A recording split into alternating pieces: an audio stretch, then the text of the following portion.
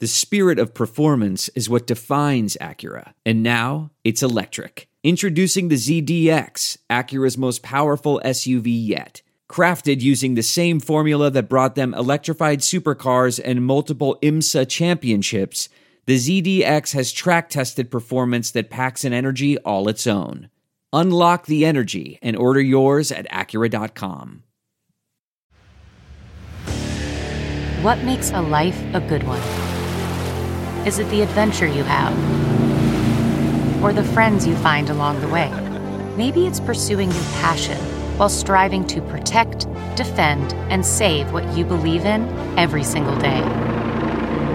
So, what makes a life a good one? In the Coast Guard, we think it's all of the above and more, but you'll have to find out for yourself. Visit gocoastguard.com to learn more.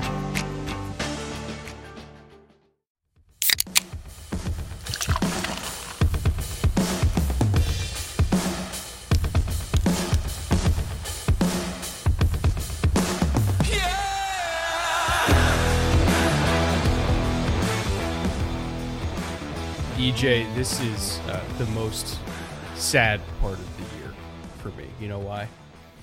Why? Because we are now finally so many games into the NFL season. We have so much data. We have so much film. We have so much information that I am absolutely cleaning up on pick'ems. All right. I am nailing it. I won like $600 in pick'ems in divisional round weekend, but there's only 3 games left.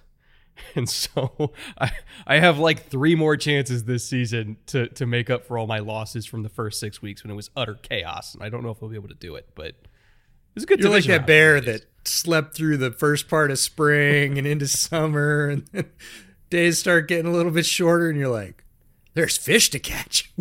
I got to get busy. Yeah, my belief in the Panthers did not go well for me through the first few months of the season. But, you know, it's okay. We live and we learn. They disappointed a lot of people, including Panthers fans. But we're not here to talk about the worst team in the league. We're here to talk about some of the best teams in the league. It is AFC and NFC championship weekend. We are doing a full blowout preview of both games, okay? And we are not ashamed to say that we're stealing from Joel Klatt in terms of our format for this episode.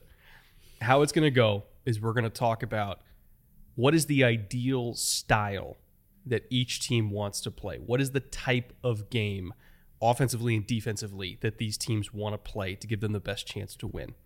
You know, what's some of the data that supports that? What are some of the film examples that support that? How do these teams like to play? And how do those particular favored styles match up against their opponent? These are 2 very even matchups. I'll be honest, these are 2 of the hardest games to pick the entire year.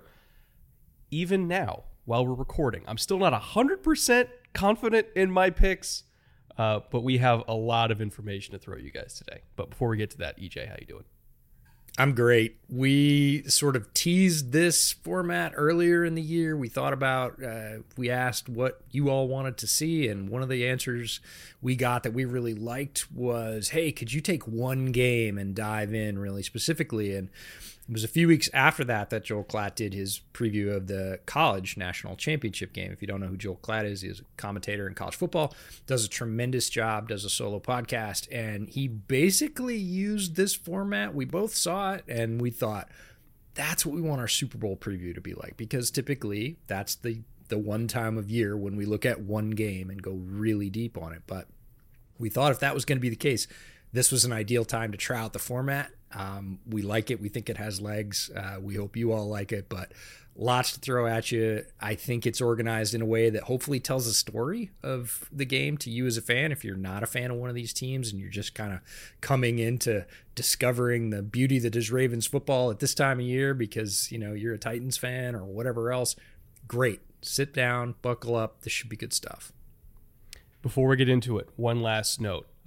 If you also cleaned up on Underdog in the divisional round and you want to try your hand at cleaning up again in the championship round, on screen right now, that's the entry that I got going for this weekend's game.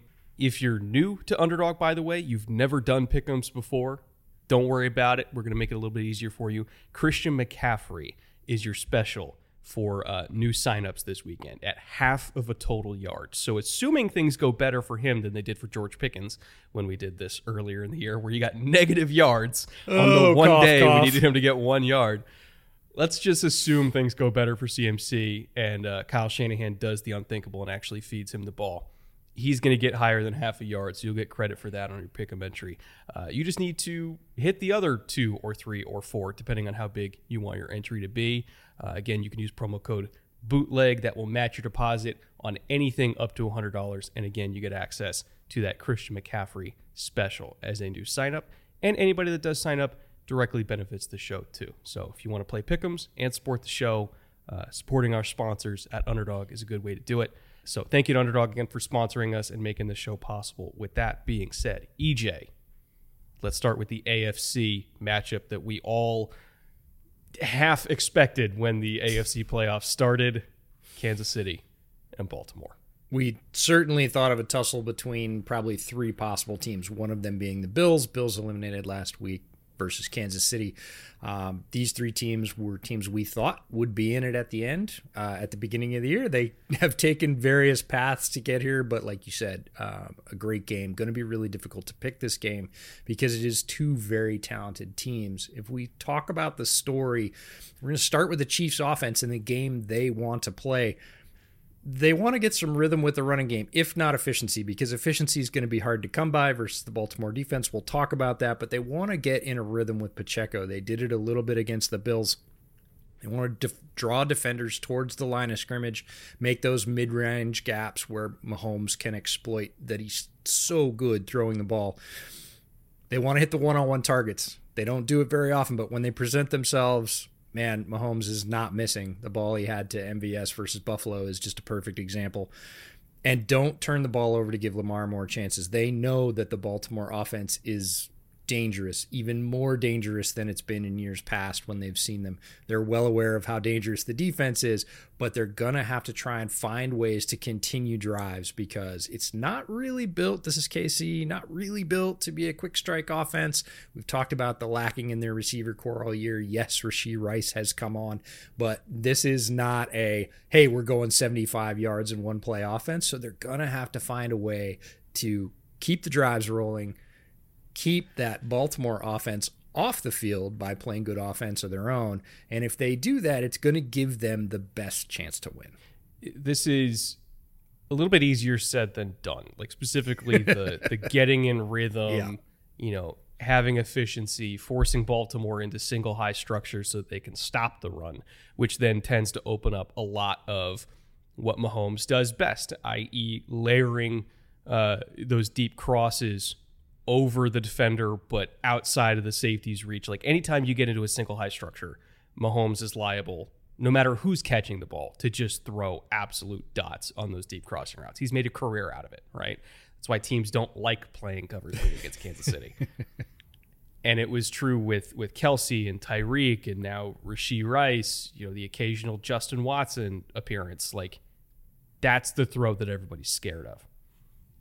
The only real way to get teams into that structure is being very efficient on first down. And the Chiefs, oddly enough this year, or perhaps not oddly if you've watched them at all, they've not been a very good first down team until they got to the playoffs. But for the majority of the season, I mean, if we're just looking at favorable second down situations, they've had the 7th fewest, quote unquote, manageable second downs in the league this year, meaning they gained between 4 and 9 yards on first down. So that's like second and manageable or second and short.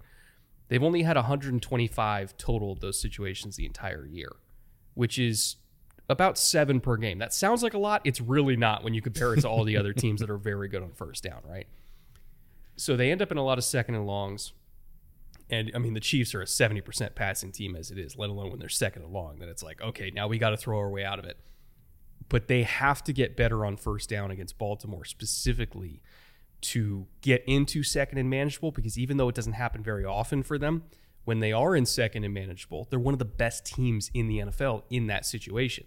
Like if they can just be good on first down, They're fifth highest in EPA per play on second and manageable. Like, they're exceptional at it. So then you look at the tape and you're okay, well, why is that? Why are they so good on second and 5 or less? That particular down and distance in between the 20s is where teams play a lot of man coverage, particularly a lot of cover one. Remember what we said. Single high structures. Pat eats those for lunch. And not only is it single high structures, it's single high structures with man coverage, which means those crossing routes are going to be open. The shallow crosses especially are going to be open. If it's man coverage with pressure, the screen game can be very effective at it because they got some really good yak weapons, specifically Rashee Rice. Like, that's the kind of look that Kansas City has been very good against this year. There's not very many of them that they've been excellent against this year, but that's the one. And so when you get into that 2nd and 4, you get a lot of cover one, and they will absolutely dominate that. So to your point, considering how great Kansas City's been when 1st and 10 is successful for them, I would say that, and not 3rd down, is the more important down for them.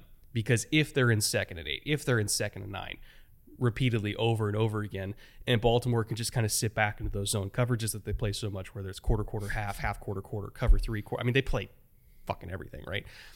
But if they're allowed to sit back in zone with those 2 high structures, and you're in 2nd and long, like, that's not what Kansas City thrives against. So to your point, run it with Pacheco early and often. Get those 5-yard chunks. You don't need to be super explosive. You just need to be efficient. And that's when Kansas City has a shot. Now, as we flip that over to the other side and the team they're going to face, if you're Mike Macdonald leading the Baltimore defense, as he's done brilliantly all season, he knows what they want to do and what they're good at. And his first order of business is going to be to squash that.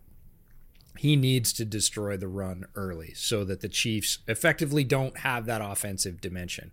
And teams have done that almost all year against the Chiefs. Again, playoff Chiefs are very different than the regular season Chiefs we've seen in terms of their ability to run, their ability to string drives together, their ability to be efficient. Rashee Rice coming up. We're going to talk about Travis Kelce in a second.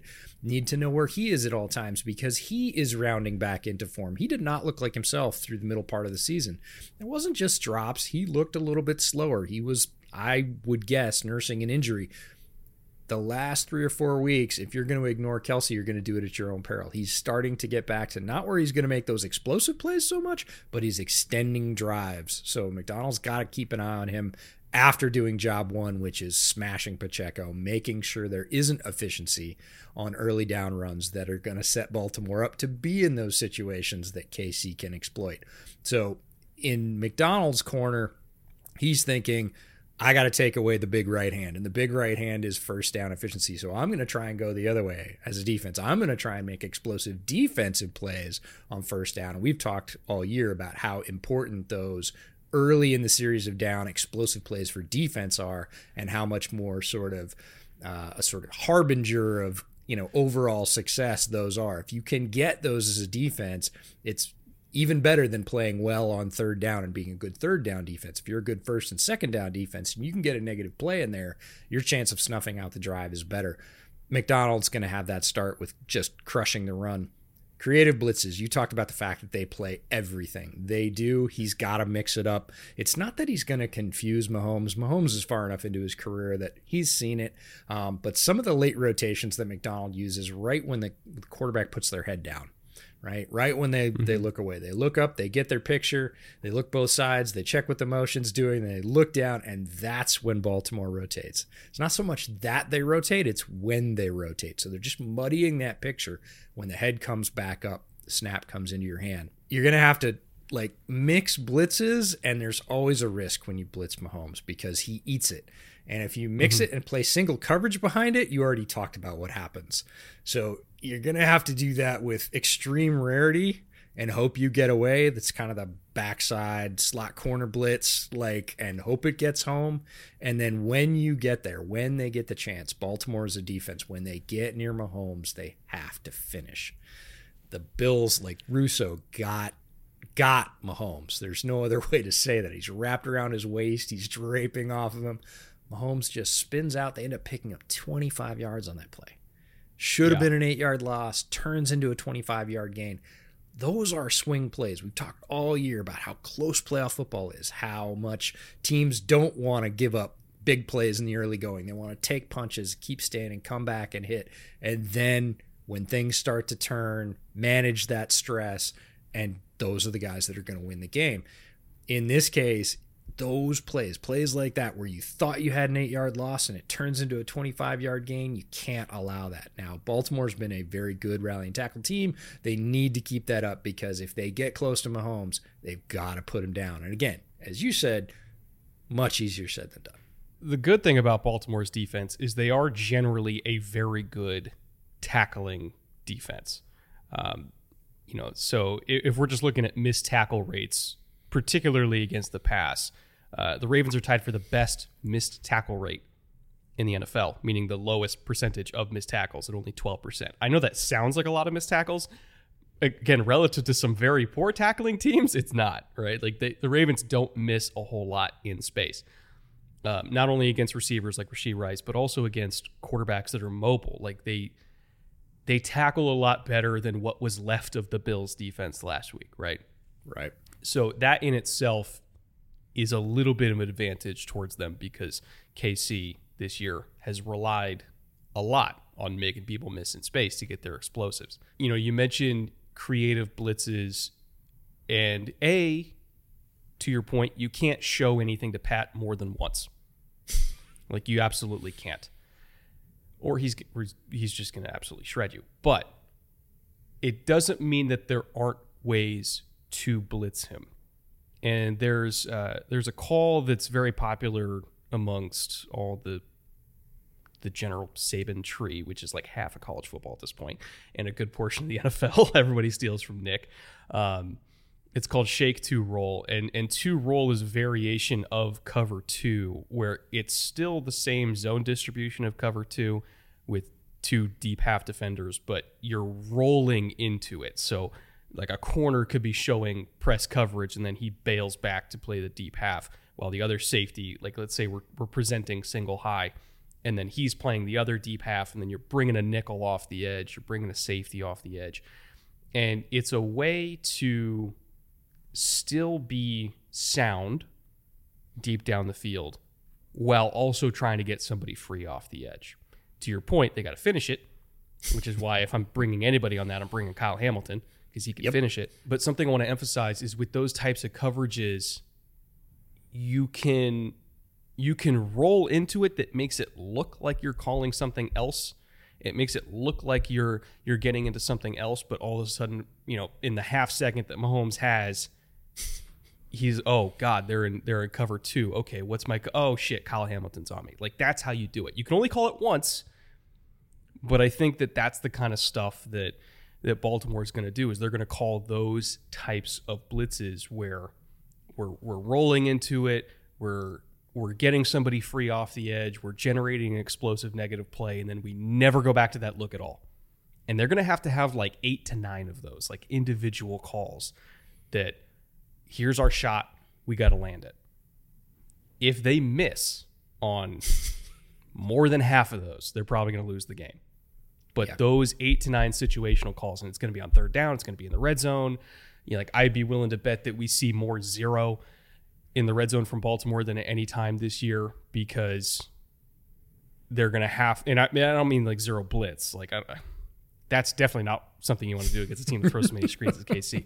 I'm talking like 0 double, as in no traditional like post safety, no deep half safeties in the red zone. Like, it's 0 double, so everybody's in man coverage, but the 2 safeties are dedicated to doubling 2 individual threats, which are going to be Kelsey, it's going to be Rashee, and go make MVS beat you from the 18-yard line. Like, we're going to see a lot of that from the Ravens. Again, they can't call it very often, but they're going to have to call it eventually. Or rather, I cycle through individual situational calls like that.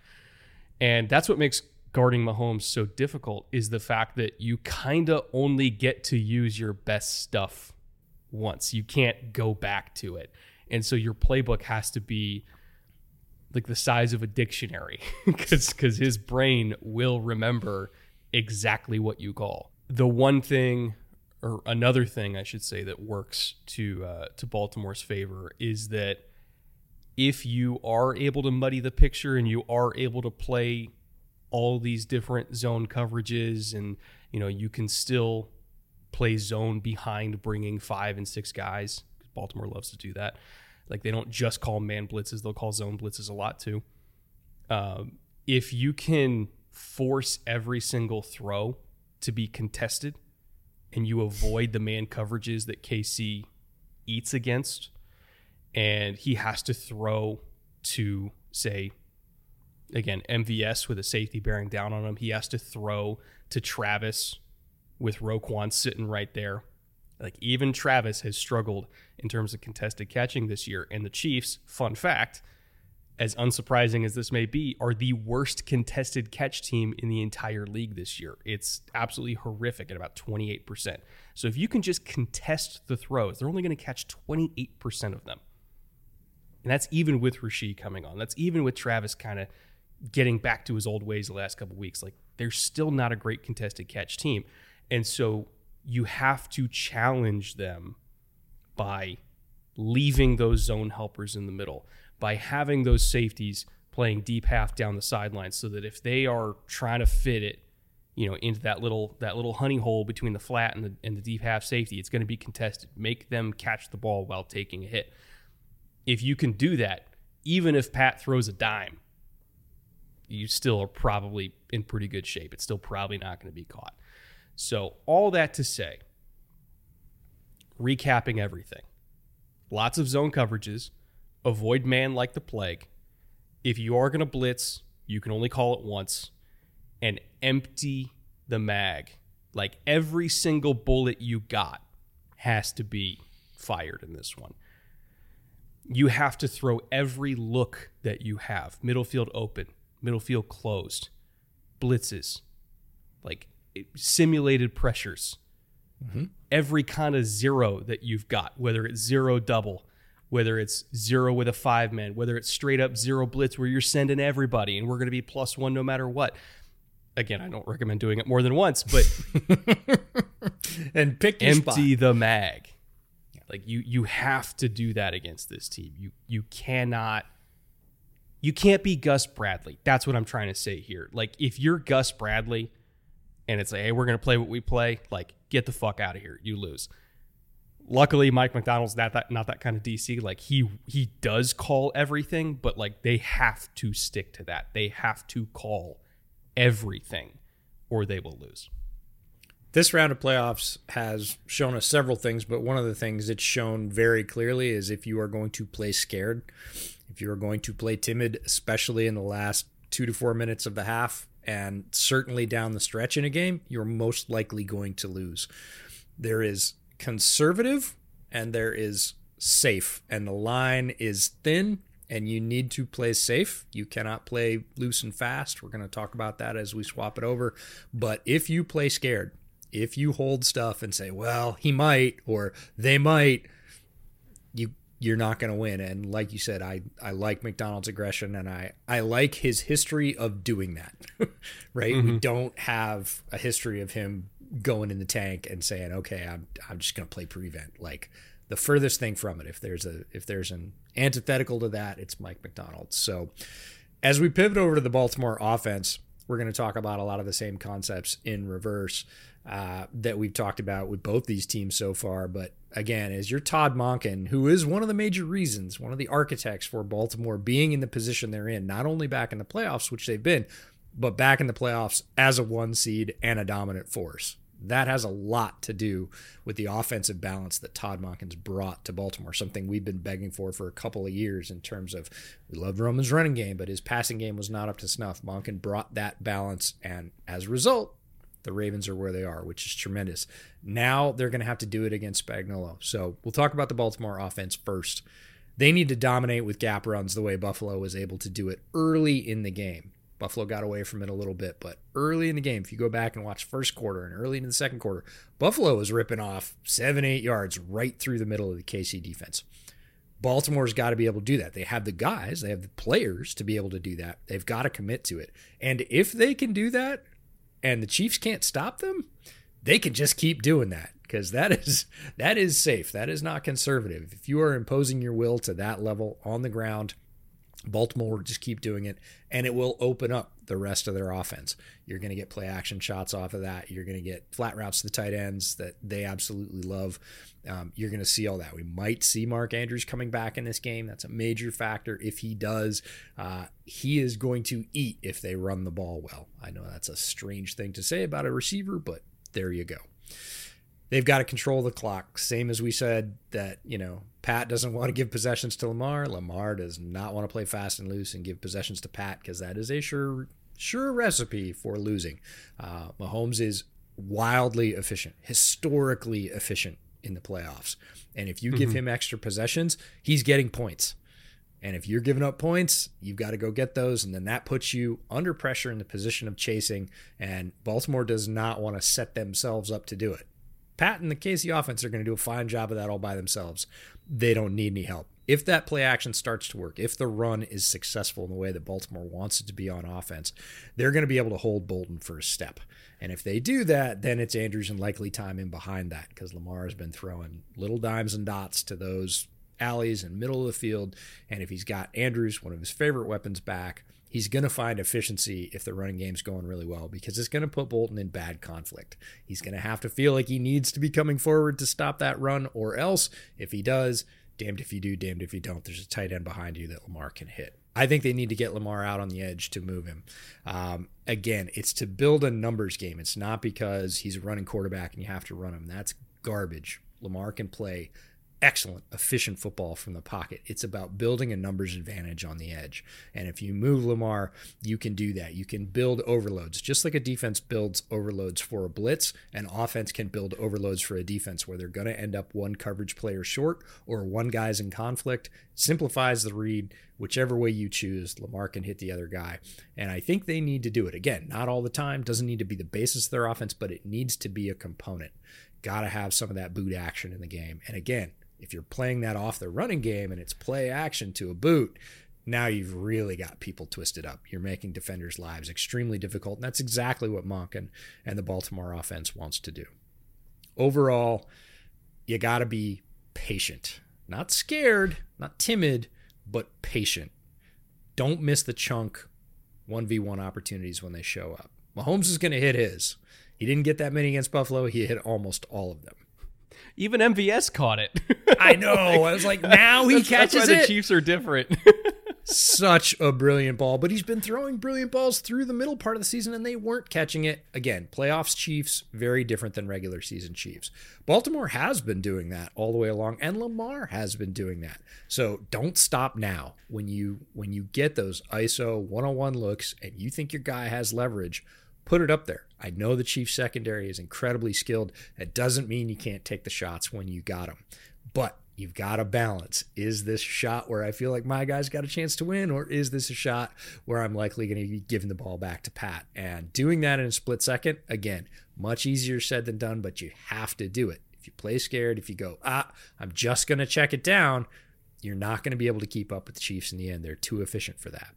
I think there's kind of a misconception about how vertical this Baltimore offense is. Because occasionally we'll see like a deep ball to Odell. Occasionally we'll see like, Zay hit on a deep cross. They haven't necessarily emphasized it this year, but it doesn't mean they can't do it. It's more so they haven't had to, right? But I think this is the game where we do see them get a lot more vertical than we're used to seeing them. But that's mainly because of the types of structures that Kansas City plays. They are a very quarters-heavy team, especially on early downs. Like they are not a team that sits in cover three. In fact, to my recollection, they play the least amount of cover three in the entire NFL. Like they want to stop the run from too high structures. They want to be able to cut those crossers from quarters. That's why they're very good at stopping crossing routes, and why, against specifically tight ends that run a lot of crossing routes off play action, they don't really get to throw those. Like most tight end routes off play action are either in the flats or screens. Like their average depth of target's like 2 yards against tight ends off play action. So if anything, Andrews, when they're in the quarters looks, might be more of like a sacrificial lamb, but that plays into their advantage because if you're in those quarter structures and you have Andrews and Likely on the field and Likely's running a seam stop and Andrews running the crossing route and it's play action and, play action's honestly the main advantage of it is going to be able to slow down the rush, slow down Chris Jones, slow down all those guys.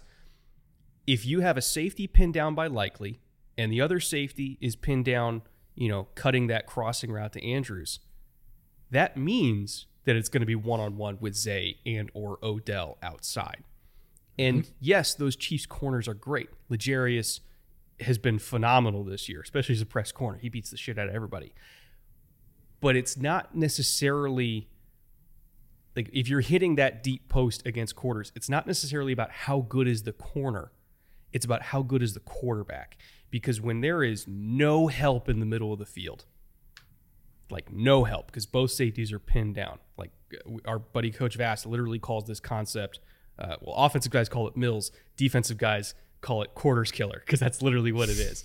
When there's no help in the middle of the field, at that point you're throwing to space and you're throwing the guy open. And it almost doesn't matter who the corner is because they're going to be completely hosed just based on leverage. So to me, this is the game where we see them get very vertical because the Chiefs call so much quarters. And it's not a commentary of the quality of KC's secondary. KC's secondary is incredible. It's a commentary on the quality of the quarterback to be able to put the ball exactly where he wants it to be to help Zay make those plays, to help Odell make those plays. And when we, all the play actions that we're talking about with tight ends, I would say this is more the Isaiah Likely game than anything else, just because he's so good after the catch, and he's going to have to be good after the catch. Because I don't think they're going to give Andrews those crossing routes like what we would normally see, or the seam routes like what we would normally see. Like, I think it might have to be Likely is running stick, catch the ball, make something happen, which, you were the biggest Isaiah Likely guy I can remember in the draft because he can do that. Like, that was a big factor in your report, was like, hey, here's this guy that if they're not giving you anything deep, he can still give you a chunk play because of how gifted he is after the catch. That was why you loved him in the first place, and he's been doing that since he got in the league. So I kind of feel like that's going to be a factor here as well.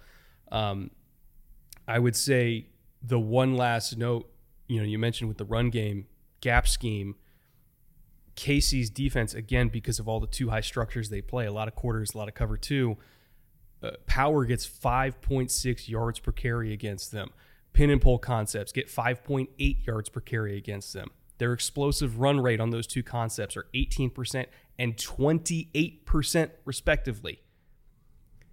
This is not the team that you want to go against while being bad against power and pin and pull. So everything you said is spot on in the sense that schematically, if we're talking about how Baltimore runs the ball, how they can take deep shots to Zay, Kansas City's defense is incredible, but schematically speaking, this is not a great matchup for them.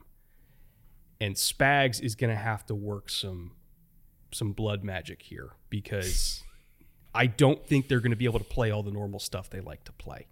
Like, doesn't mean that they can't call other stuff and be very successful, but it might have to be a very different Chiefs defense than we're used to seeing. They might have to play a lot of cover three, because I don't see the greatest hits working in this game as well as we're used to seeing. And Spags is smart enough. This is not anti-Spags propaganda, far from it. We both have tremendous respect for him as a DC. I think he's one of the top defensive signal callers in the entire league. So if somebody is able to change it up and not be my way or the highway, it's absolutely Steve Spagnuolo. On defense, they're going to have controlled blitzes. This is a key. You cannot contain Jackson's explosive runs in the alleys and up the middle if you have guys diving and flailing at his ankles, if you have guys running past him and just putting a hand on his shoulder pad and then you're 2 yards past him. Lamar is unique in the league in his ability to exploit those misses. There is no other quarterback in the league that can gash you as quickly and as badly if you miss like that. So your rushes have to be controlled. Your blitzes have to be controlled. You have to have really sound gap discipline, because if you let him go, he's going to pull stuff like Josh Allen pulled over the last couple of weeks, where he's not just going to take 5 or 10 yards or 15 or 25. He might take the whole thing. He might go 50. So you have to be tremendously consistent and disciplined. And if you miss, it's just like the flip side. If Baltimore misses on those blitzes, Mahomes, we know, is going to gash them. If you miss on a rush with Lamar, doesn't matter. He's been just as effective through the middle. A lot of people think, oh, he's kind of a wiry build. He's super fast. It's all about outside runs. It's not. His most deadly runs are right up the middle and right up the alley.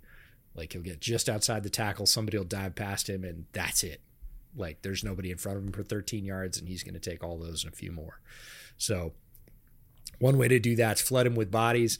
That means he's going to have to make decisions quickly and, again, have a lower average depth of target. That's one thing that I imagine we'll see several times from Spagnuolo in different ways. I doubt he'll bring it the same way, because in the same way we talked in reverent tones about Pat's ability to recognize blitzes, see them once, and know what he's going to do against them the second time, Lamar has a similar ability and, again, can hurt you with legs or arms. So if you give that gap and he sees it, he's quick enough to exploit it.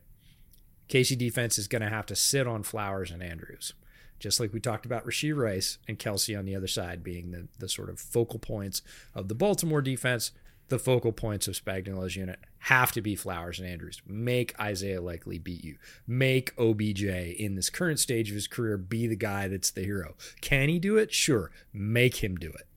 Right. And again, contest those catches. The secondary for KC was brutal. And I mean brutal, like brutally efficient, brutally painful against Buffalo. They hit. Justin Reed was hammering guys on the ground, in the alley, running, crossing routes. You got near the ball, he was going to punish you. He said as much on social media. Going across the middle has consequences.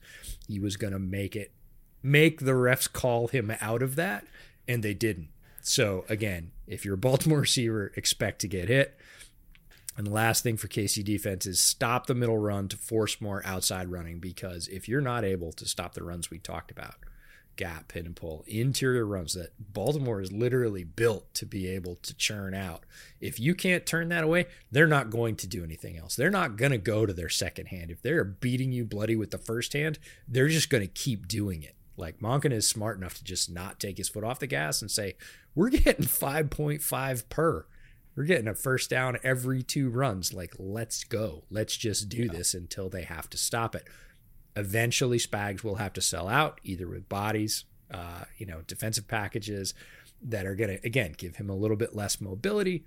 Then Jackson's free to start exploiting the outside, either himself or through the air. KC doesn't want that. That's damned if you do, damned if you don't. So that's what they have to focus on. Again, much easier said than done because of Baltimore's balance, because of their talent. And that we could say that about both of these offenses, and we have.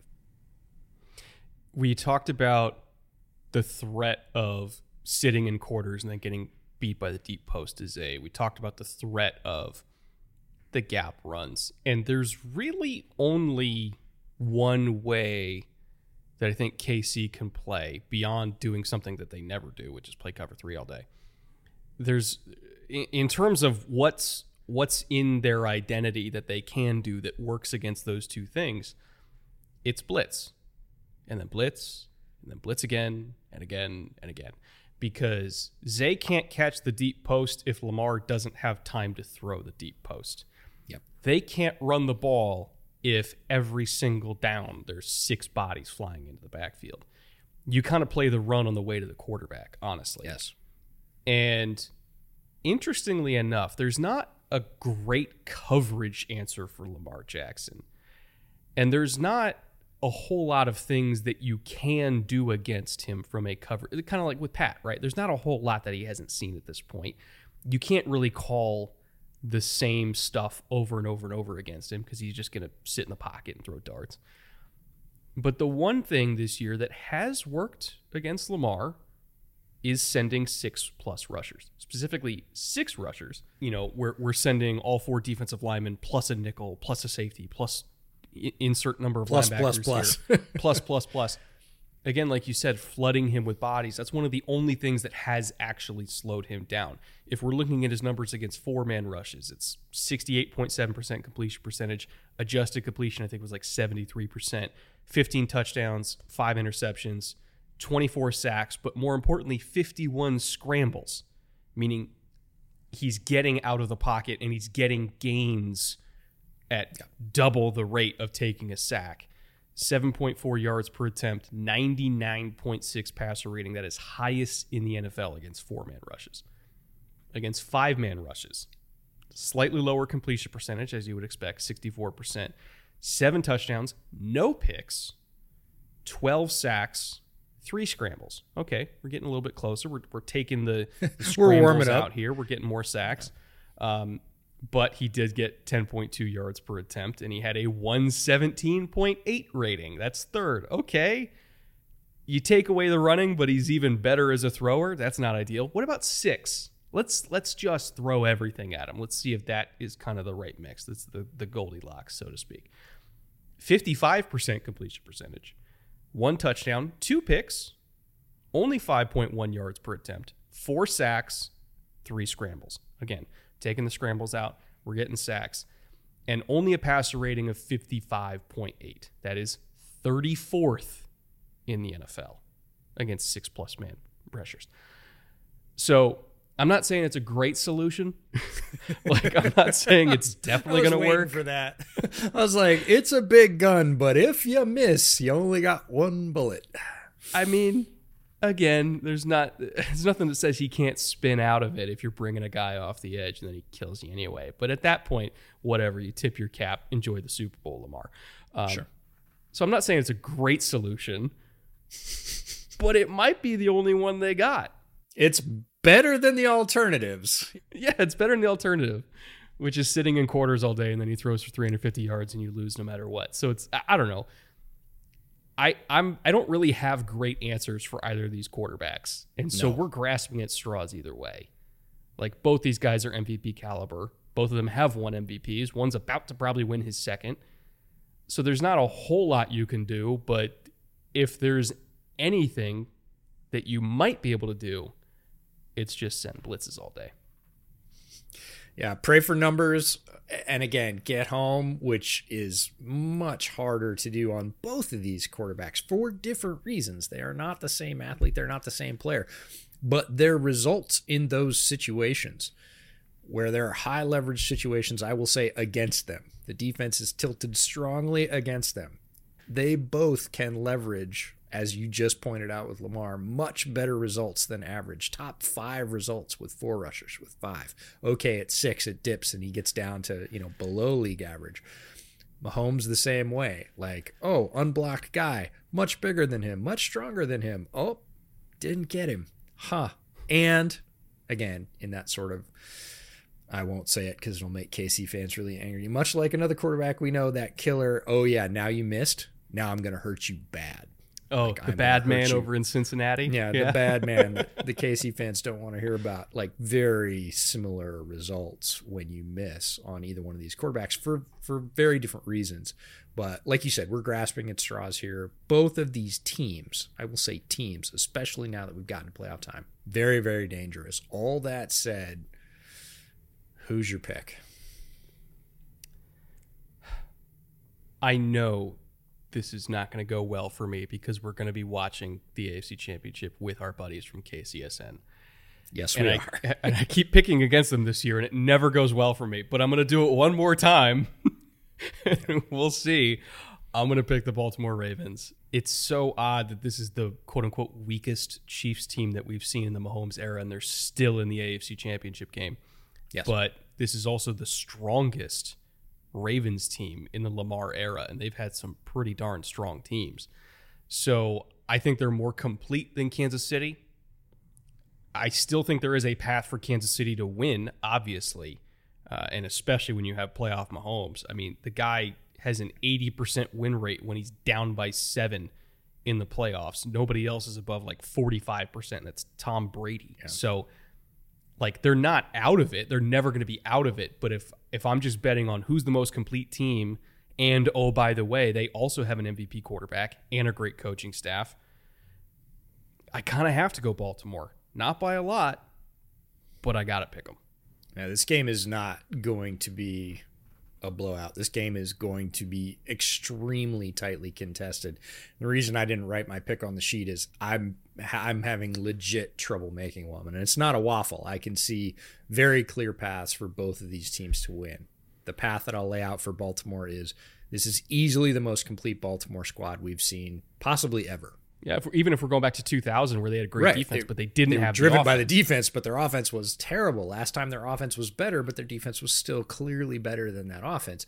So this is the first time that we get to see a Ravens team fully operational across the board that can hurt you and has hurt opponents all year long, basically taking all comers, come in as the number 1 seed in a tough AFC.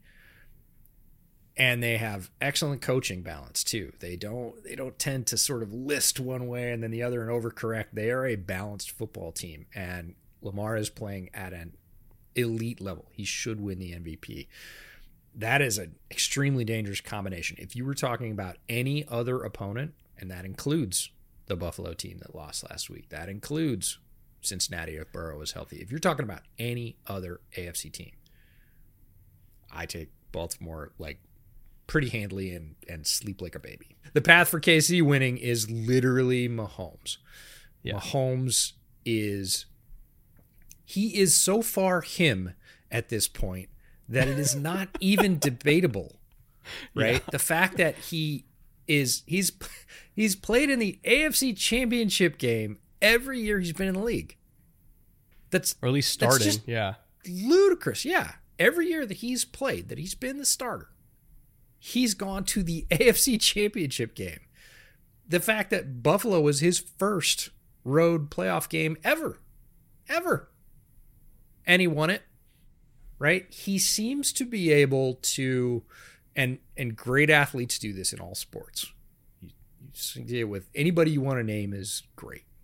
MJ, LeBron, Gretzky, like, they seem to be able to bend those moments in games to their will. It's like, oh, the probability is against him. They're down. Like you said, when he's down in games, he wins the vast majority of them. When he has numbers against him, he ends up with a gain, not a loss. Like over and over so consistently that we're like numb to it at this point. It is expected that he is going to do those things. Regardless, this is not the greatest KC team, not even in the last 3 years. I would say it's one of the weaker Kansas City teams because it is unbalanced. Right up until playoff time, the offense was not pulling its weight. The defense was exceptional. Pat was Pat through it all. Like, he kept saying, I have faith in these guys. He kept throwing dimes. They kept dropping them. He got frustrated, but his level of play didn't decline. And I bet against him last week because I thought that this was Buffalo's time. I'll say this about Baltimore. If they are ever going to win it against anyone, this is the year, right? Yeah. Quarterback playing at top efficiency, offensive scheming that takes advantage of the very good personnel they do have, and a defense under McDonald that is elite no matter which way you slice it. At worst, top 2 in the NFL. Like, they have everything they need. And the only thing, which is a very serious thing standing in their way, is Mahomes going, I just don't lose in these situations. You can throw all your numbers at me. You can say I'm on the road. You can say that Baltimore is a much better and much healthier team than Buffalo, which both of those things are true in my mind. If you put Buffalo and Baltimore on a neutral field right now, Baltimore wins that game, I think, pretty handily, even with Josh. But it's just this nagging thing on my shoulder that's like, you keep saying he's not going to do it, and all he ever does is do it. He doesn't do anything else. So for me, it's an absolute, like, I can't wait to watch it because it's going to be really great football. This is not going to be a 40-20 game. I'll lean Baltimore just because I want to see them win it because they are as complete, and Harbaugh was brave in those changes, even bringing McDonald in when he did, and certainly bringing Monken in to say good is not good enough. We need to make changes to get over the hump. They did, and they're here. I want them to win for that reason. In terms of who would I lay money on this game? Not on your life. Not comfortably. This game is just, you're just throwing it up into the wind at that point and going, I hope it blows one way. This is going to be an excellent football game between two super powerful teams, and I will not be surprised if Baltimore wins it because they're awesome in every phase, and I will not be surprised if KC wins it because Pat Mahomes. That's it, because Pat Mahomes. He just doesn't lose these games. We'll get back to the show in just a second, but real quick, the job market is crazy right now, and January is hiring season for most companies, including myself, by the way. I literally just hired my first person ever this same week, so oddly enough, this ad read applies to me as well. There is a lot of competition out there to try to hire the best candidates possible for your business. So if you yourself are also a small business owner like me and you need to hire some extra help to get your 2024 started on the right foot, LinkedIn Jobs will help you find the candidates that you want to talk to faster than ever before. There are more than 1 billion professionals on the LinkedIn network, and 86% of small business owners report getting a qualified candidate to apply to their job postings within 24 hours. So if you are hiring, that is the place to be. You can try posting your available job for free at linkedin.com/bootleg and see what they can do for you. Again, that is linkedin.com/bootleg to post your job for free. Terms and conditions apply. Thank you again to LinkedIn for sponsoring today's show. And with that, let's get back to it. Moving over to the NFC side of things, I think we have an equally interesting game with really different strengths. We've got Detroit on the road at San Francisco, a team that both of us predicted would be certainly active in the playoffs and probably ending up in the NFC Championship game. They are there again. They are not the same team that they were before. Detroit certainly is not the team that it's been before pretty much ever. You're talking about going back to the 50s to see this much success in Detroit football. Couldn't be happier for the Detroit fans, but we've really got to get into the games that both of them want to play. We're going to start with the Lions offense as the visitor. If you're the Detroit offense, you're coming into this Ben Johnson in what is probably his farewell performance as the Lions offensive coordinator. Likely will get a head coaching job in this round. He's got to use balance to find explosive plays, and Detroit does this better than most teams in the league. Typically, when we talk about explosive plays for other teams, we're talking about passing plays. Detroit uses both the run and the pass to make explosive plays, and that makes them very difficult to defend. And if anything, we need to sort of take our own mea culpa and say, so the Jahmyr Gibbs thing, worked out. They're using him to his strength in his draft position. He is. What was interesting about it is the comments at the time where they're like, "Oh, we had him graded higher than Bijan," and we're like, "You had him graded higher than Bijan." Now that I'm not going to cop to, but in terms of where he landed and how they've used him. We always talk about this in terms of fit and landing spot being super important. If you look at second half of the season, Jahmyr Gibbs, this is the plan they had for him. And he can create explosive gains on the ground, which means teams can't just tee off on Jared Goff. So it's working out for them. The reason that's important is if you're Detroit, you need to keep Goff clean. Goff clean and under pressure are two completely different players. Clean, he is surgical and deadly and has beat a lot of very good teams. Under pressure, not that guy. You need to try and build shot plays, and Ben Johnson is very good at doing this. One of the reasons he is as sought after in the cycle as he is as an offensive mind is his ability to build and sequence a game plan that basically sets an offense on a course that makes a defense move so he can come in with the other hand and hit a shot play. One of the very best, I would say top 5 in the league at that right now. One of the reasons he's regarded as such a brilliant offensive mind is that exact quality. I'm going to do this to make you do that. And the guy across the field does the same thing. Kyle Shanahan is probably one of the very best in the league, top in the league at doing that. Ben Johnson, not far behind, and that's a huge credit to a young offensive coordinator. So those shots in particular, I want to see him versus the safeties. The corners are one thing in San Francisco. I want to see those safeties isolated and be the sort of targets or victims of those shot plays. If you're the Lions, that's the setup you want to see. The last thing the Lions are going to want to do is use their breakout rookie star, Sam Laporta, at tight end in combination with the newly signed Zach Ertz. Oh, I love a mercenary playoff ad, don't you? In combination to manipulate coverage, especially on third downs. And if the Lions can lay out that sort of welcome mat, they will get to some early points, and I think that's also important for this Detroit team. So I'll kind of work point by point here. First of all, Jahmyr Gibbs. Yes, 100% they were correct. And I looked like a moron for, at the time, saying like, if you just move the Brian Branch pick and the Campbell pick and the Gibbs pick around, we love it. Like, and that's the one thing I think I want to convey to Lions fans. When we were, I didn't even want to say poo-pooing the pick, but talking about the process of the pick, it wasn't that we didn't love Gibbs. Like, the Lions drafted a bunch of really good players. Like, we, at the time, we even said, like, if we're just talking about did they add good players, yes, they did. My one thing was when they were talking about how they were looking at this as we need to add the finishing pieces to go on a run. Mm-hmm. And at the time, I was like, I don't know if we're quite there yet of like doing the running back as like this is what we need to finally do it.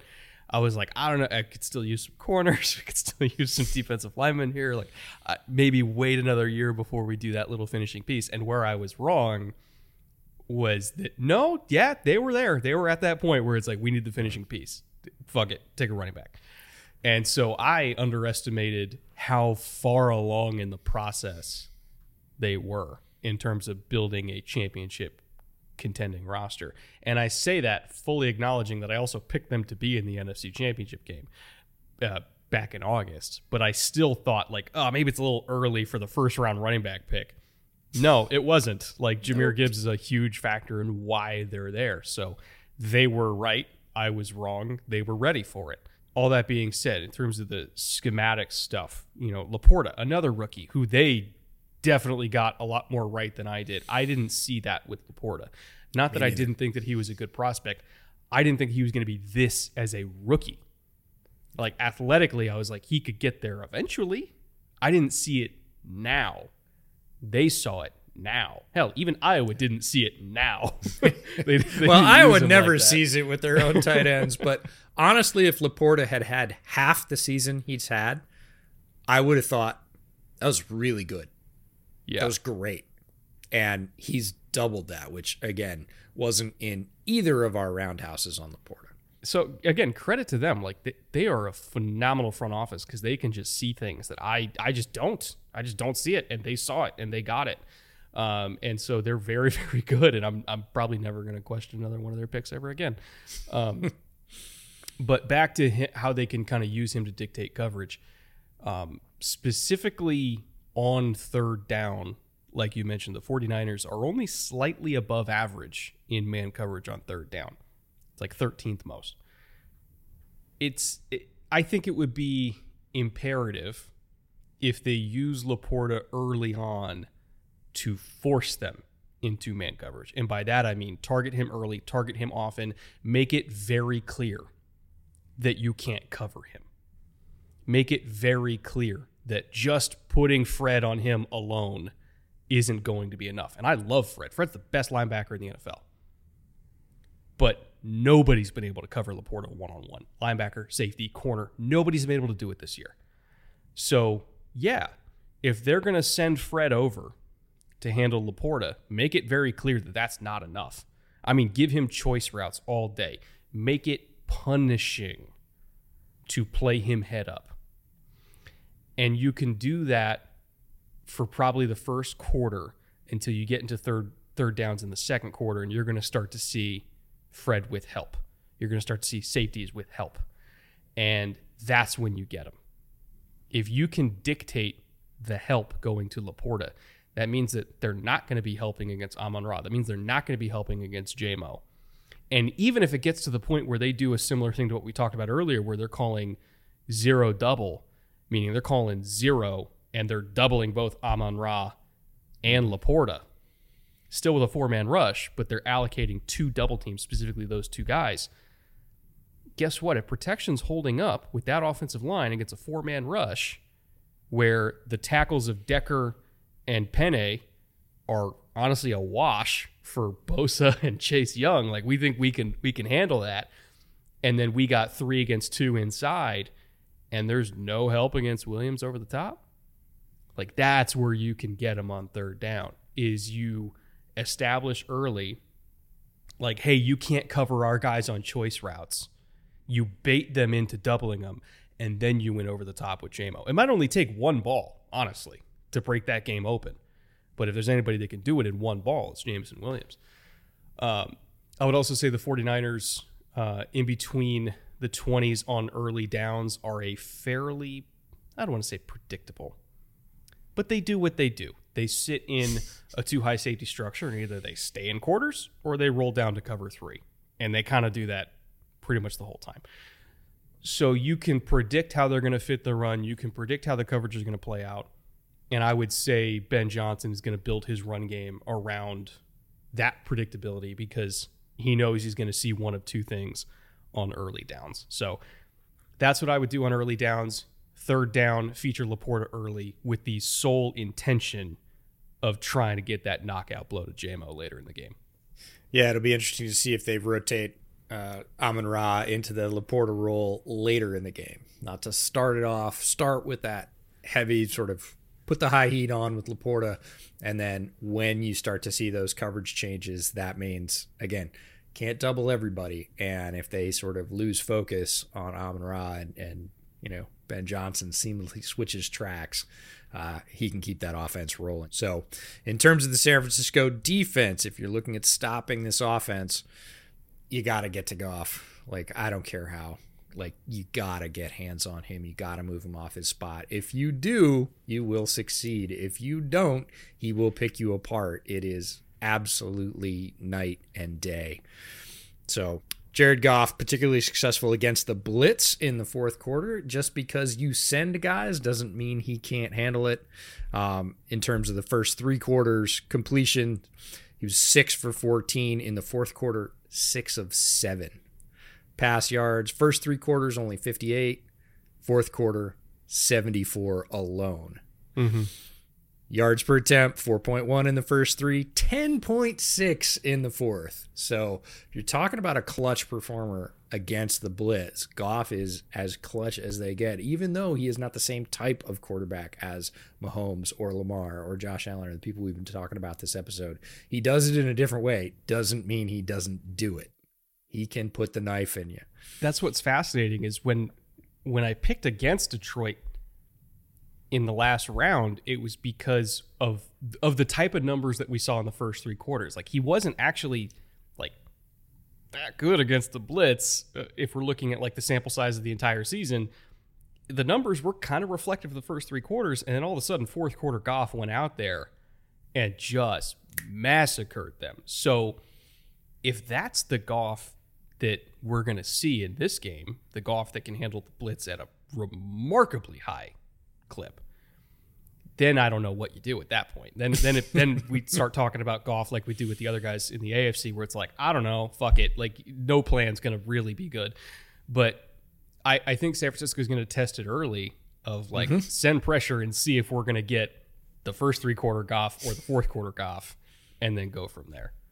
And if they can force mistakes when they do that, and they're certainly capable with the players they have in their front 7 of doing that, if they get some of those early turnovers, mistakes, kill some drives, and put the ball back in their offense's hands, that could be successful. So it's not just that, just wait till the fourth quarter and get good, kid. Like, they have to maintain some consistency, and he has to bleed some of that into the first 3 quarters of the game. He can't just wait. If they do, might be out of reach by the time they get there. San Francisco's defensive focus, we talked about Gibbs and how important he is. If you're going to limit him, you've got to limit the explosives. He's still going to be efficient. He's still going to get his yards. That's okay. Let him get his carries. 5 and 6 yards a carry, if you can knock him down to that, that's not going to kill you. Like, all game long, you're going to be able to control that. But if you start tripping off 12 and 18 and some of those chunk runs that he gets when he gets to the seam, gets a blocker, and then you see that burst, that can kill you. So again, if you're going to limit his runs, limit the explosion that he gets on them. concentrate on Laporta. We talked about how important Laporta can be to Detroit's strategy, but do it with a variety of players. Because like you said, if they just roll Fred up there by himself, Fred's great, but Laporta's going to beat him a few times. So roll it with Fred giving way to one of the safeties. Roll it to Fred in combination with one of the corners that drops off in a cloud. Like, do things to make sure that Laporta is going to see different looks, different coverage, different players, so that he too is not going to be like, hey, they've just got Warner on. This sounds so stupid to say. They've just got Warner on me. They just have an all-pro linebacker on. They just have the best linebacker in the NFL on me. But honestly, if that's all you're going to do, most of the players that are left in these games are good enough to exploit it if you do something over and over again. So we'll see if that variation comes in, because like you said, San Francisco can be, I don't want to say predictable, but they are going to do things in sequence. And if they do things in sequence and your offense works against it, then maybe they break out of sequence. I'd like to see them break out of that sequence a little bit earlier in this game and try and force the Detroit offense away from Laporta early on. And we talked a little bit about Amon-Ra St. Brown, but we're going to talk about him more because we need to. He's been the glue that's kept this offense together all year long, and really for the last couple of years. He's going to get his catches. Like, that's just a fact. I don't care what you do against Amon-Ra St. Brown. Everybody's tried everything. That guy's going to get catches. What you can't allow him as the San Francisco defense is yak. And in fact, give him a catch before you give any yards after the catch. So if that means, hey, maybe not gambling to put your hand in there and try and break it up, let him get the catch, make a sure tackle right where he caught it. Because a lot of catches, high volume of catches to Amon-Ra St. Brown, probably not going to beat you. A high ratio of yak could. So let him catch it, but don't let him go anywhere. And San Francisco is a good tackling defense. They tackle very well. They can do that, but it's going to have to be in the mind of the defenders. Do I gamble to, no, don't gamble. Let him catch it, make the sure tackle. Because if he ends up with 9, 10, 11 catches, but a very low percentage of yards and yak, I don't think that moves the needle for Detroit. Yeah, it's a question of, okay, are we going to give them a bunch of third and short opportunities because Amon-Ra is making a bunch of catches on second down to give them those opportunities for 7-8 yards a pop? Or do we want to give him a 30-yard chunk play that all of a sudden puts them into scoring position? If we're talking about EPA, expected points added, chunk plays are the lifeblood of football. Yep. Chunk plays that flip the field, that get you into field goal range instantly, that set you up in the red zone. If you can go from your own 45 to their 25 in one play because you gambled and you didn't tackle Amon-Ra and he caught it on the run and he made another guy miss in space and all this, again, each of these teams might only get 9 possessions in this game. Mm-hmm. Don't let Amon-Ra turn 3 of those into scoring possessions all by himself. It's something that I feel like people have forgotten a lot about this year of, hey, he's not just Julian Edelman. He's Julian Edelman with extra gas. That's what he is, man. I also want to, I forgot to mention, we were talking about, okay, how can Detroit help their guards? That's something that they're going to focus on a lot in this game of how can we help our guards, because we've taken a lot of injuries on the inside this year. I don't even know how Ragnow even finished the game. Oh, that was painful to watch, man. He was just every series. He was getting up, limping on one leg. Everybody's holding him up. He's I got it. But you just know, man. You know he was hurting. Absolute It's amazing. It's amazing that he finished that game, but he got banged up. Jonah got banged. They've just had so much turnover on the inside this year, and that's led to them being a not great pass blocking unit inside, specifically at the guard positions. That's why I put Cansey on my entry last week. There was a scorcher, a ×2 multiplier for Cansey getting a sack, and I was like, well, that's fucking free money. And then he got one almost instantly. Because, their guards, even when healthy, haven't been great at pass blocking, let alone when they're banged up. And they're still banged up. So Detroit wants to help their guards. San Francisco wants to make sure they can't help their guards. Like we said, Bosa against Sewell. Okay, even matchup. Cool. Bosa's not going to feast on Penei Sewell. Penei might get beat a couple times, but he ain't going to get beat like a drum. and Decker against Chase Young. Again, even matchup. I would even maybe favor Decker in that one. So I don't think the 49ers edges are going to be the game-breaking pass rushers in this game just because the Detroit tackles are so good. But if we're looking at the interior pass rush, number one objective for the Niners is give us the same one-on-ones that Kancey was getting when Bowles was blitzing over and over and over again and forcing these guards to survive out on an island. That means lining up Fred over the center, lining up Greenlaw over the center, threatening threatening to bring somebody off, like a nickel off the edge on the other side so that they have to respond with a slide and then have the other two guys locked, which means, okay, we got Nick on an island, we got Hargrave on an island against insert Lions guard here. Like, you use blitzes not necessarily to get a free rusher against Goff. You use blitzes to give the one-on-ones necessary to get interior pressure against Goff. That's how you end up affecting him in this game. The 49ers do not blitz that much, only about a 20% blitz rate, third lowest in the NFL. If there was ever a game to ramp that up and to basically let their inner Brian Flores flourish, it's this game. Because it might be the only thing that can really hamper this offense is just the pocket continuously getting collapsed inside over and over and over again because the guards have to survive by themselves and they can't do it. Yeah, you talk about overloads, and if I'm Steve Wilkes and the 49ers, I want to make sure that I get overloads on the guards. I want to see Nick Bosa going against the guards like by himself with a clean one-on-one shot against pick your guard. I don't care. Like, I want to see that matchup once a quarter at least, if not more.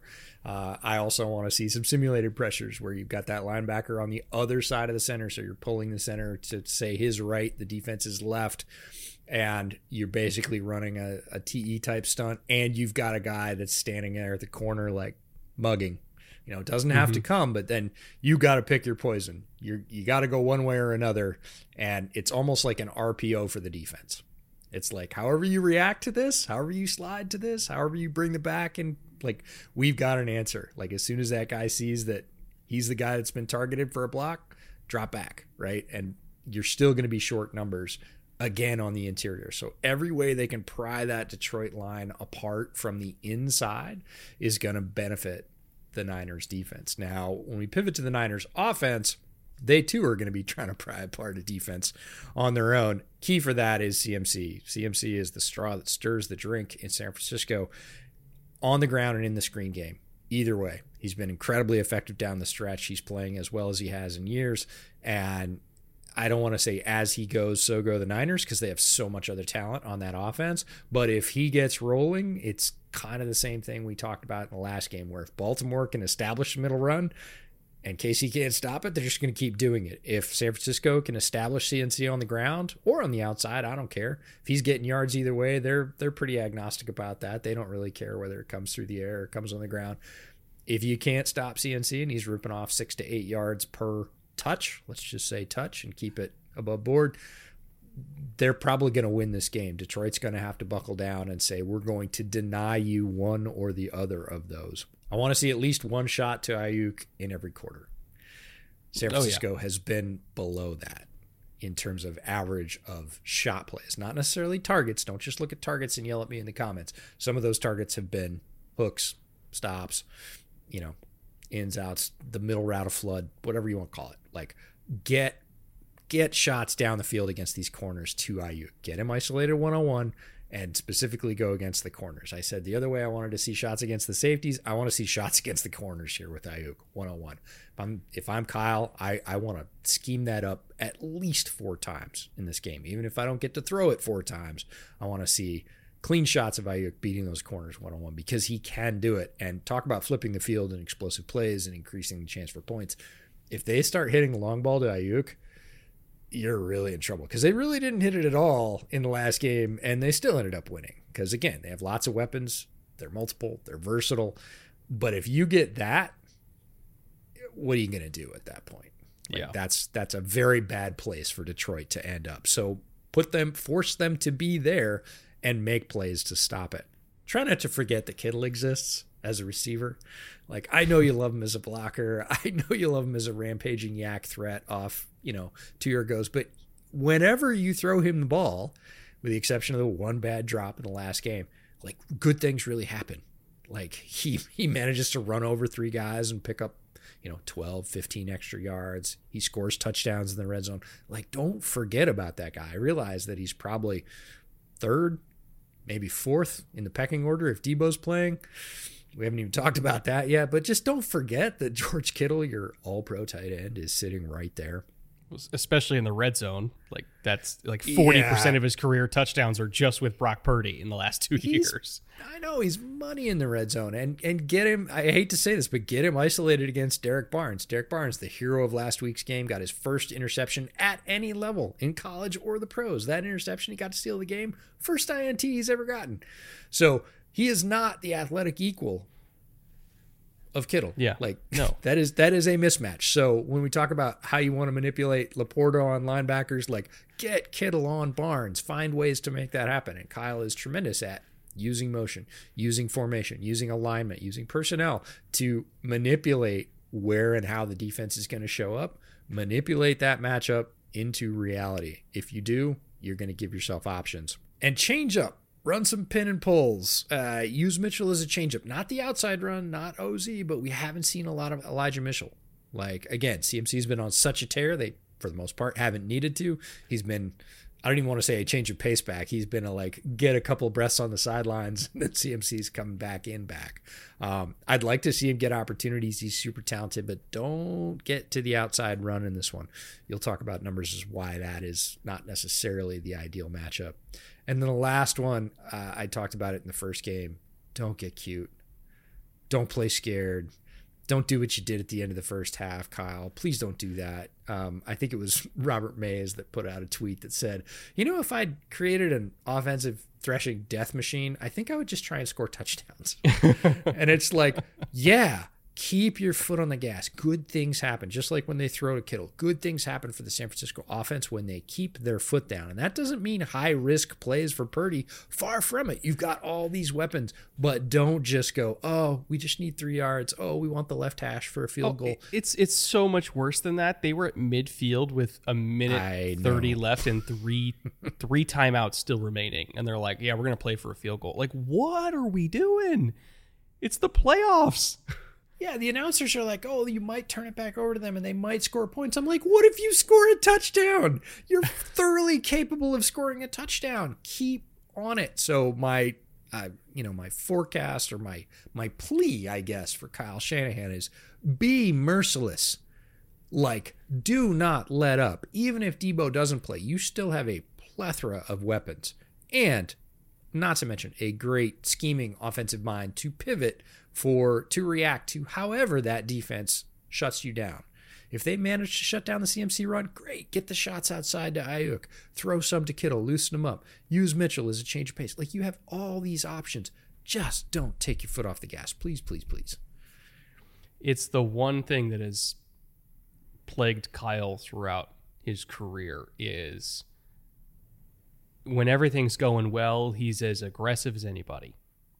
But anytime there's, I don't want to say a high pressure situation, but it does tend to be a high pressure situation, he gets conservative. Like the conservatism at the end of half situations, the conservatism in playoff games, it's the one thing that really bothers me. And it's not like Mike McCarthy status. Like, Mike McCarthy will just forget completely how to play situational football. Like, it's not to that level. But Shanahan, McVay, like a lot of guys that come from that ecosystem, for whatever reason, will just completely misuse timeouts. They will get way too conservative when they need to put their foot on the gas, and I don't know what it is. I really don't know what it is.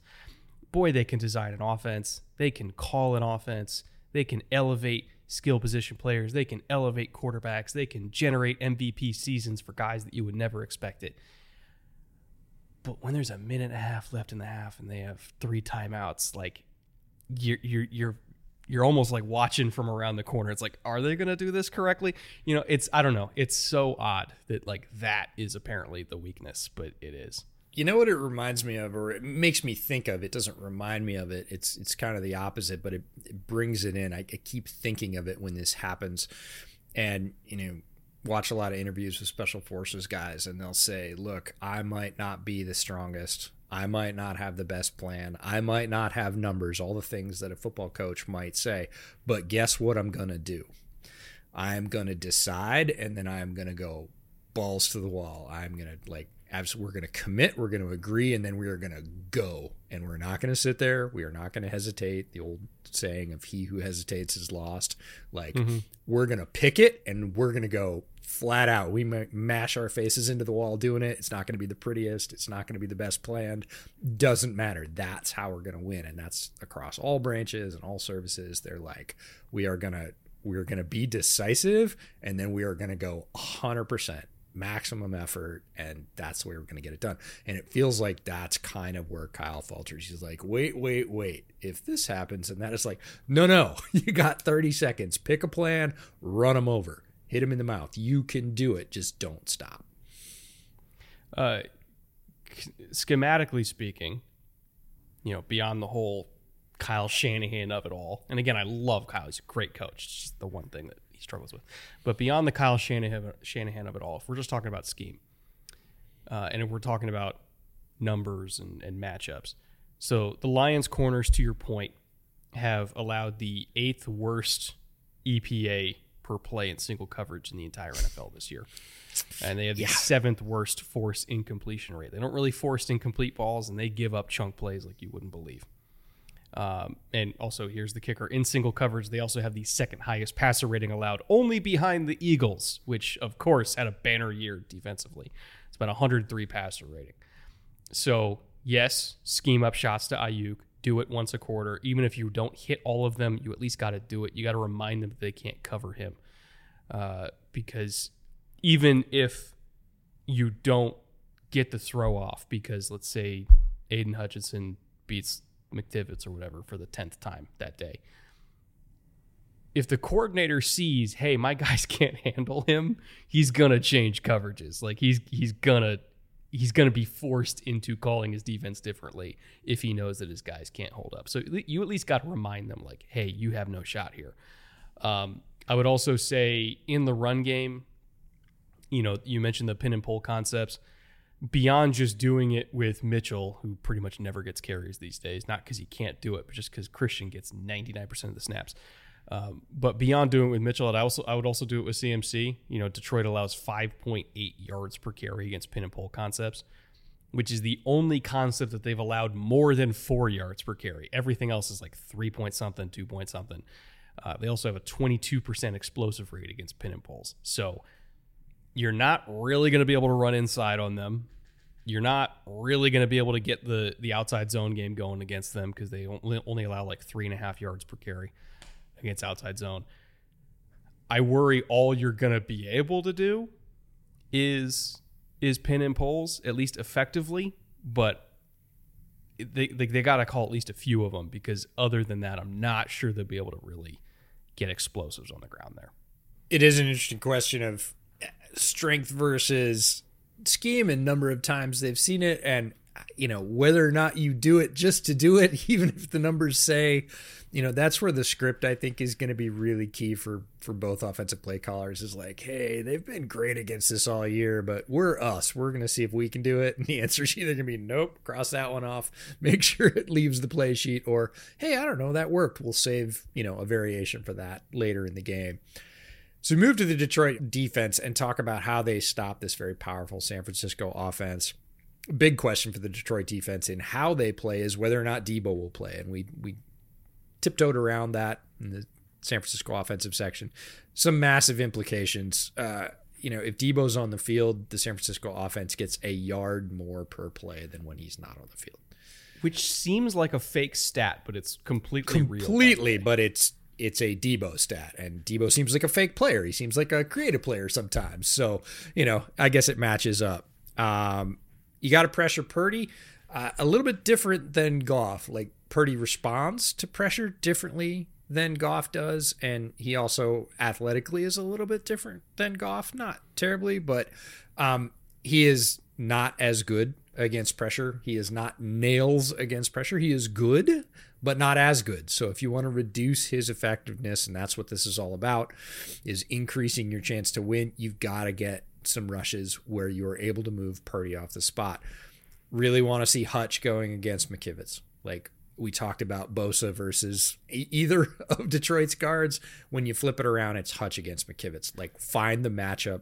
Aaron Glenn's got to find his matchups and his lineups that allow that one-on-one to happen, because I said I wouldn't put my money on the last game. I would put money on Hutch beating McKivitz most times. Like, I think that is a winning proposition in terms of if you're betting on that to happen. Got to be gap sound versus CMC, because if you're not, he's explosive and he's going to create the explosives for the San Francisco offense. You can't allow that. We talked about all the ways that the Detroit offense is trying to get explosives. The Detroit defense has got to start with CMC, because if they're not able to stop that, they're just going to see a steady diet of it. Like, Shanahan's not going to get particularly flowery if he's getting 6 or 7 yards per CMC touch. He's just going to keep giving CMC touches. He's proved he'll do that. And you got to fight through wide receiver blocks to limit explosive runs. The San Francisco wide receivers block their ass off, all of them. Ayuk, Jennings, Debo, if he's playing. Obviously, you can consider, the tight ends, wide receivers too. Both of their tight ends that play a lot block extremely well. If you don't fight through the blocks, if your corners make business decisions out on the edge, you're going to get ravaged versus the 49ers run. So everybody's got to fight through their blocks. Everybody's got to rally to the ball, because the first guy to the ball carrier is not always going to get him down. This is a very good Yak team. A lot of it's built on yards after contact. And it's not just yards after catch, it's yards after contact. So got to make sure there's other tacklers there to limit those gains, or you can give up big plays. And it can really tilt the field pretty quickly. Again, playoff football, everybody's tight.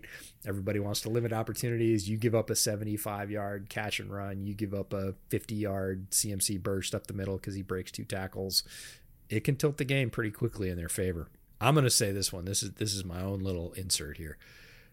When it's third down, find Juwan Jennings.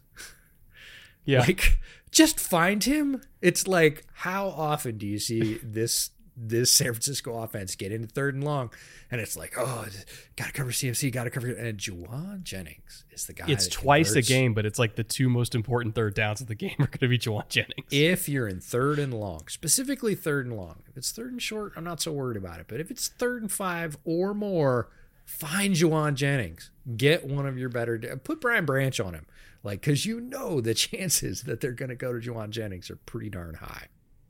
Last thing is rally and tackle Kittle for the 2 to 3 receptions that Kyle's going to throw him. He's probably not going to throw him more than that, despite my protestations. You can't let that guy, high knee and breakthrough tackles. If he loves doing it, like, it charges him up, and he's very effective at it. So again, gotta get off your block, gotta rally and tackle, specifically for Kittle. If he gets it and he breaks one, he's the kind of guy that can go, because he's athletically gifted, he's faster than you think he is, he's stronger than you think he is, and loves contact. That guy will stay in bounds, lower shoulder pad and try and run somebody over, and then just smile and flip him the ball. He likes that sort of thing. You can't let him get away with it. A little bit like Amon-Ra St. Brown, totally different physical profile, but same thing. Let him get the catch if they throw it to him. They're not going to throw it to him that often, but don't let him get 25, 30 yards after the catch because you didn't bring him down.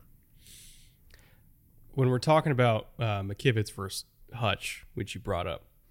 So McKivitz, statistically speaking, and also if you just have eyes, is their worst pass protector. Like, by a bunch. He's allowed the most pressure on that line at 49 pressures, including 9 sacks.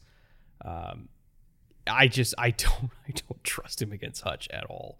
Like, I really don't. And Hutch lines up over there against the right tackle the majority of the time. So if they get into 3rd and long, like, yes, the Juwan Jennings show is what's expected.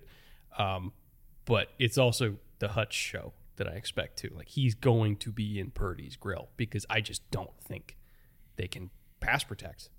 Everybody except Trent honestly struggles at pass protection on that line. And McKivitz has been has been the worst. Like, this is not the game that you want to go against a top 5 by pressure volume edge rusher in the NFL this year. I would also say against 21 personnel and 12 personnel, which Detroit will see quite a lot. Early on in the year, you would see a bunch of 4-man surfaces, like traditional 4-3 looks, right? Like 4-man surface, 3 linebackers on the second level. You know, sometimes it'd be too high, sometimes they drop a guy down, so it's 8 in the box. But generally, you had a bunch of guys off the line of scrimmage, and they would flow to the ball and try to fit it from depth. But they kept guys off. They didn't do a 5-man service because they wanted to have depth as a starting place so that they could get back into coverage against play action. Became very apparent early on in the year. They needed the 5th guy on the line of scrimmage against heavier personnel groups, I should say. So again, against a wing look with 2 tight ends, against, you know, an I formation or you know, strong formation, anything like that with a fullback on the field. Like, they needed that 5th guy on the line of scrimmage.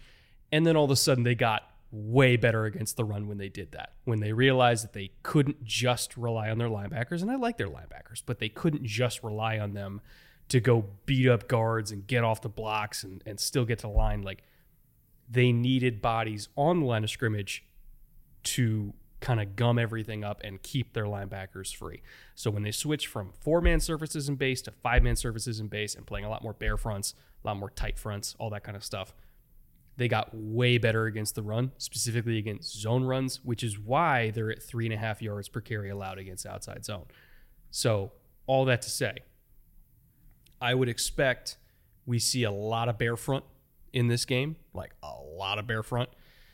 And against bare front, you're going to see all the pin and pull stuff. You're going to see counter. You're going to see some of the only concepts that actually give the Lions trouble. And at that point, in those probably 5 to 6 carries of those specific concepts that we see on average, those 5 to 6 plays of, hey, this is the service we're being presented. This is the call. On paper, it should work. Let's see if they execute.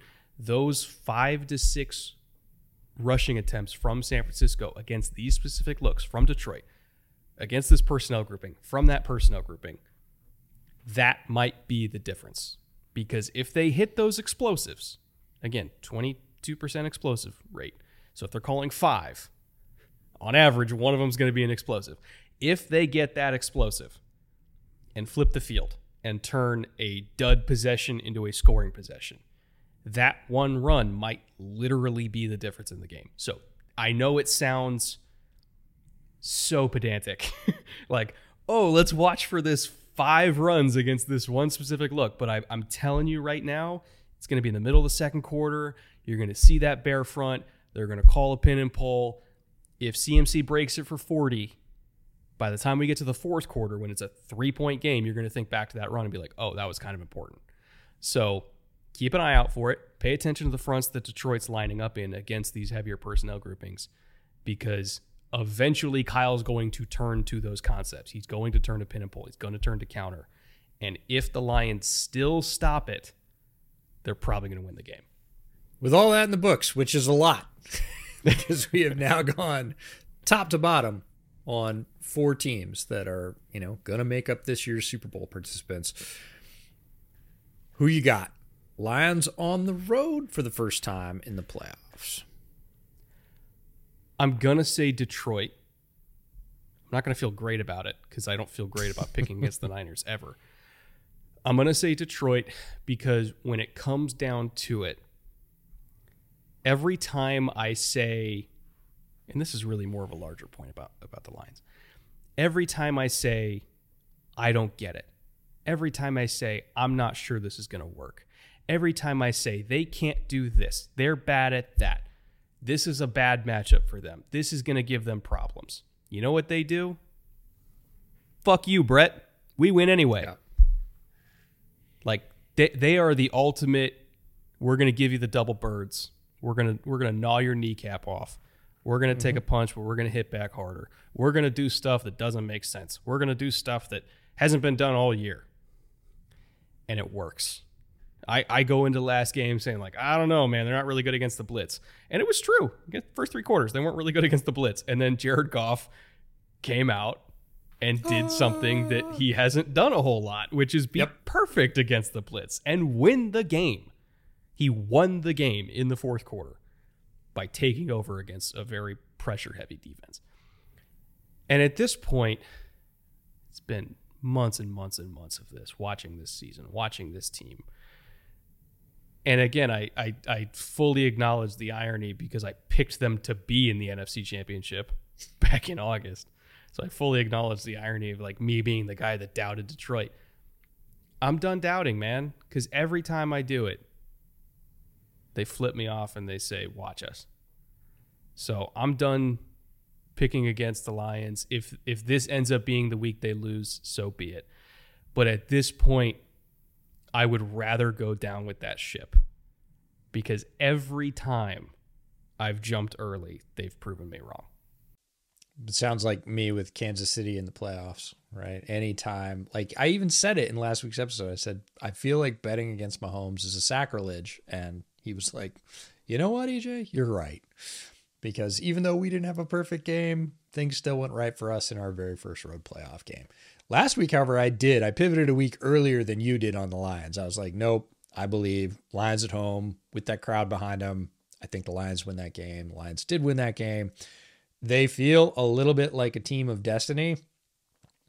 They are going on the road. I think it would be a bigger advantage for Detroit if they were playing this in Detroit than it is for San Francisco playing it in Santa Clara. Brock Purdy has to be better through the early part of the game. He was abysmal. We talk about, how poorly Goff played or how not great Goff played for the first 3 quarters. Like Brock Purdy played pretty darn poorly for the first 3 quarters. And then he had one drive. He literally had one drive and he did the same thing. He won the game. So we're looking at 2 quarterbacks that did the same thing. Goff did it for the entire fourth quarter. Purdy only really did it for the final drive.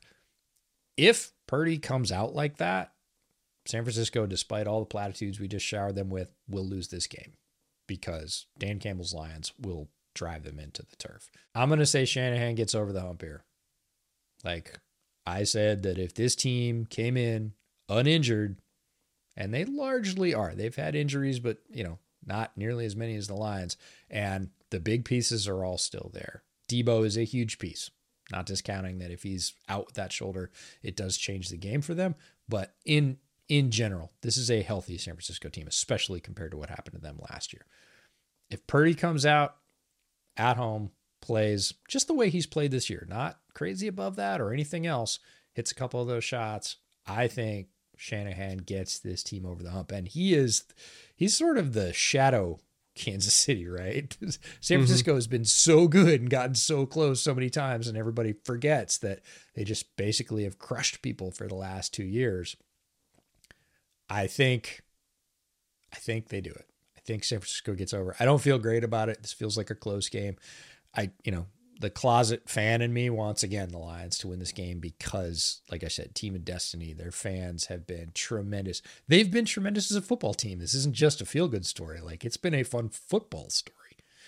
So I hope the Lions win it, but I think the Niners get this one over on Detroit at their home place, end up representing the NFC in the Super Bowl. I think from a storyline perspective, I think America wants to see Baltimore, Detroit, because they want to see, Lamar deliver on that promise he made on draft night. They want to see, Detroit ascend and especially make up for the Pistons this year. Like they want to see that. Now, are we going to get that, or are we going to get the two evil empires clashing in the Super Bowl? Who knows? I know what I'm rooting for. Yeah. Yeah, there's a rooting interest. There's heart and head here. Now, I'm just going to mention this. Are you familiar with the Super Bowl logo conspiracy theory? Oh, the superstition about the colors? That the colors, which are put out well before the Super Bowl matchups are announced, but are figured out on the field through football. And that, yes, for the last 3 Super Bowls, I believe, the colors have represented the 2 teams that end up in the Super Bowl. And beyond that, the color of the logo text at the bottom has indicated the winner.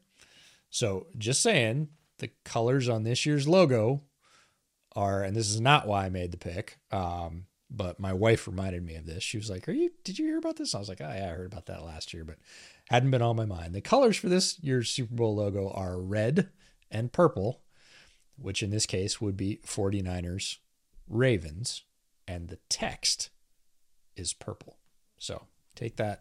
So I guess we don't have to do the Super Bowl preview show. We could just leave it at that. Well, if we end up with the predictions that I made, which is Baltimore beats Kansas City and that the Niners beat the Lions, again, both in narrow games, that would, again, for I think the fourth year in a row, match up with the Super Bowl logo colors. And for all those folks, Tom Grossi included, that say the NFL is scripted. No, I'm not saying that. Tom says that. He puts out, for those of you not familiar with Tom's work, he puts out a gag video every week that said, if the NFL was scripted, it would match up, but that would make for a very interesting Super Bowl. Honestly, any of these four teams, competing against each other from either side, they're all good teams. We just spent an hour and, 40 minutes talking about how great these teams are and what a good representation they are of football. We're not going to get any dogs here. There are no sort of Cinderellas that just shouldn't be here that are going to get wiped out. These are four good, solid, well-coached football teams that are going to put up good games the rest of the way.